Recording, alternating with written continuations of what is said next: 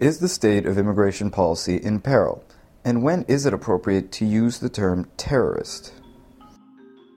From the Chicago Policy Review and the Harris School of Public Policy at the University of Chicago, this is Chicago Policy Radio.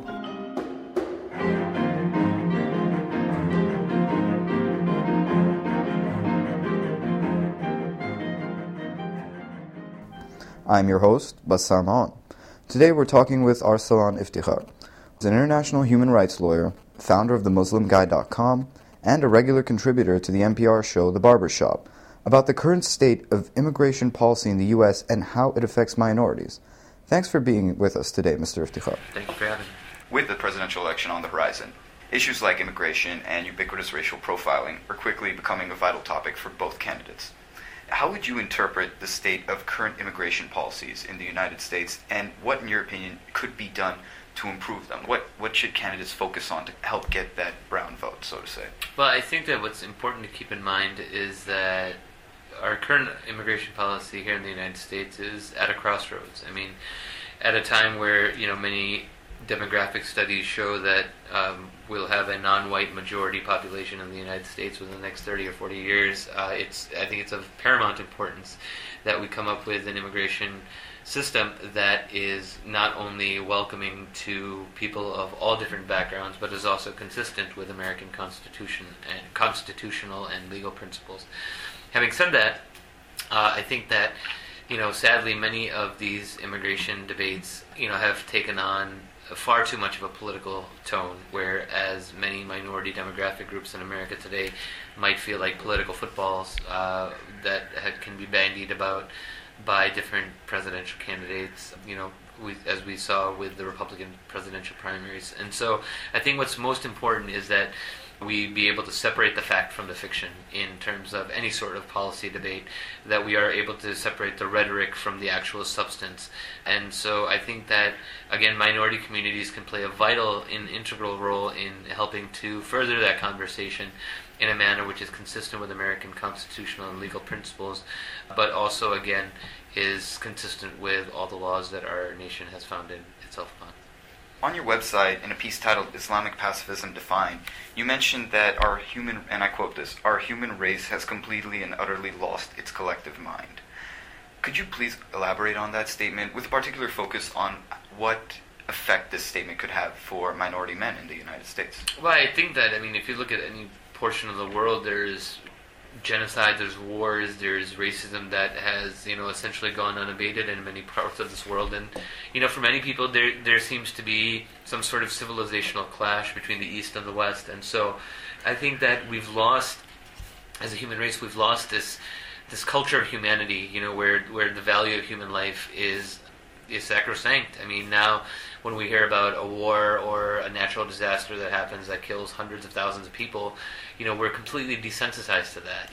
It's almost as though it's just a statistic, a tally mark. And so I think that we as a human race have an obligation to, again, reinstill this culture of humanity where we can appreciate the sanctity of life anywhere around the world, that a white life is not considered more valuable than a black life, that Christian life is not more valuable than a non-Christian life, that we all as a human race understand that all 6+ billion people that are on the face of the earth today have certain inalienable human rights, and that those rights should be honored by people all around the world, especially by those people who are given more luxuries in life than the rest of humanity.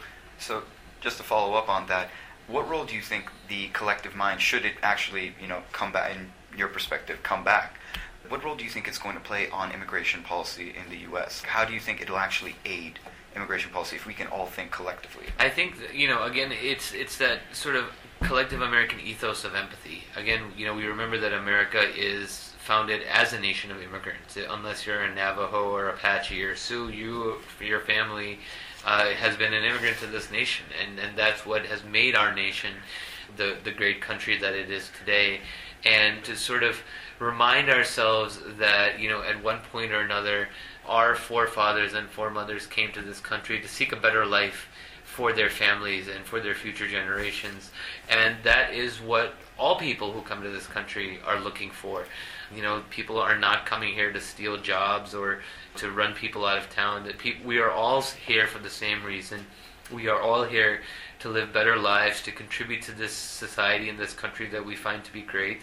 And so again, getting that collective sense of empathy and understanding that at some point or another we all originated, as immigrants to this nation, I think will do a lot to move the discourse forward in a positive direction. Going back to the topic of the immigration practices here, you mentioned that in recent conversations, you mentioned the browning of America. Mm-hmm. How do you think that's going to shape the elections coming up? Because obviously when you talk about the browning of America, terms that come up are the DREAM Act, several of these different policies that are coming onto the stage. How do you think that's going to shape the upcoming elections in November? Well, I think that's the million-dollar question. I mean, at the end of the day, I think that what we can understand is even though we've elected an African-American to be our 44th president of the United States, that we do not yet currently live in a post-racial America. And I think that that's the million-dollar question in terms of, are we going to let our better angels prevail in terms of understanding the demographic trends where we're going to become less of a homogenized society and more of a multi-ethnic and multiracial, multicultural society. I think will really be a testament to what kind of country and legacy we leave for our grandchildren and their grandchildren. And so again, understanding that we're all Americans here, that we're all here for the same reasons, I think will help to lend that sense of empathy, and I think that will move us in the right direction. But I think that we're probably going to see a few bumps in the road before we get to more greener pastures. What kind of bumps do you think? Well, I mean, again, there's going to be overt racism. There's going to be institutional racism. There's going to, we've seen race baiting in the presidential election before Barack Obama was elected president. So obviously, people are going to try to pander to the lowest common denominator in our human nature. And again, I think it's important for us to call out for the better angels of American society and people's highest common denominator in terms of understanding each other and realizing that we again are all in the same boat and we are all trying to make this country a better place to live for all. Coming off of that, in several of your interviews you mentioned that in the post 9/11 world there has emerged a double standard of sorts with the use of the word quote-unquote terrorist by the media. In your opinion, has awareness of this double standard helped society gradually move away from using the term? And when I say society, I also mean government institutions could be included as well, and just the community as a whole. Is it still as bad as it was right after 9/11? It might not be as bad as it was immediately after 9/11, but it's still pretty bad. I mean, sadly, since 9/11, we've seen the term terrorism co-opted to only apply to acts of violence committed by brown Muslim Arab men. And when the same acts are perpetrated by somebody with blonde hair, blue eyes, and then a European or American sounding name, they're just seen as an outlier, as a nut, as a loon. Perfect example of that is recently in Oslo, Norway, when a white Christian terrorist named Anders Behring Breivik slaughtered 77 people in cold blood in an act of terrorism. It's funny because in all the media coverage, you see him referred to as a Norway gunman and things like that. If it was a brown Muslim man who had done it, he'd be referred to as a terrorist in every single media article. People tend to also forget that before 9/11, the greatest terrorist attack to occur on American soil was in April 1995. When a white man named Timothy McVeigh blew up the Alfred P. Murrah Federal Building in Oklahoma City, killing 167 people. We didn't go out and racially profile every blonde-haired white guy with a buzz cut after that. But somehow, after 9/11, we saw calls for racial profiling against Muslim and Arab men based on nothing more than their name or their religious affiliation. So, again, we're not in a post-racial America yet, and we're certainly not in a post-racial world. And so, again, the important thing is to continue to move the conversation forward in a productive manner, to point out inaccuracies and inconsistencies when we see them, and again, stand up for justice wherever it occurs, and call out injustice wherever we see it as well. For all of those tasks, as a final question, how do you think policymakers can play a role in that?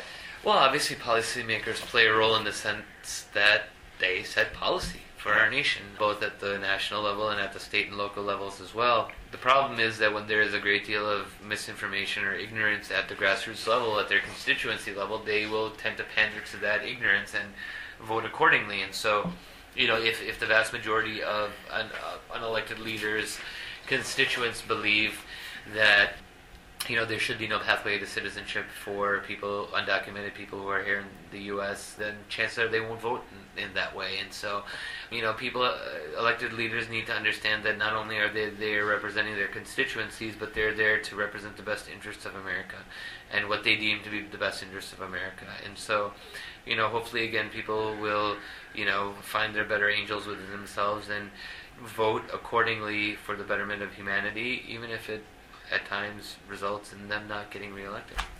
Mr. Iftikhar, it's been a privilege speaking to you. Thank you so much for joining us. My pleasure. Thank you for having me. Thank you so much for listening to Chicago Policy Radio, a production of the Chicago Policy Review and the Harris School of Public Policy at the University of Chicago. Our podcast is produced and edited by Gunnar Hamlin. Our theme song was composed and performed by Ryan Gee. You can find us at www.chicagopolicyreview.org and on iTunes, or email us at media@chicagopolicyreview.org. Thanks for listening, and join us next time.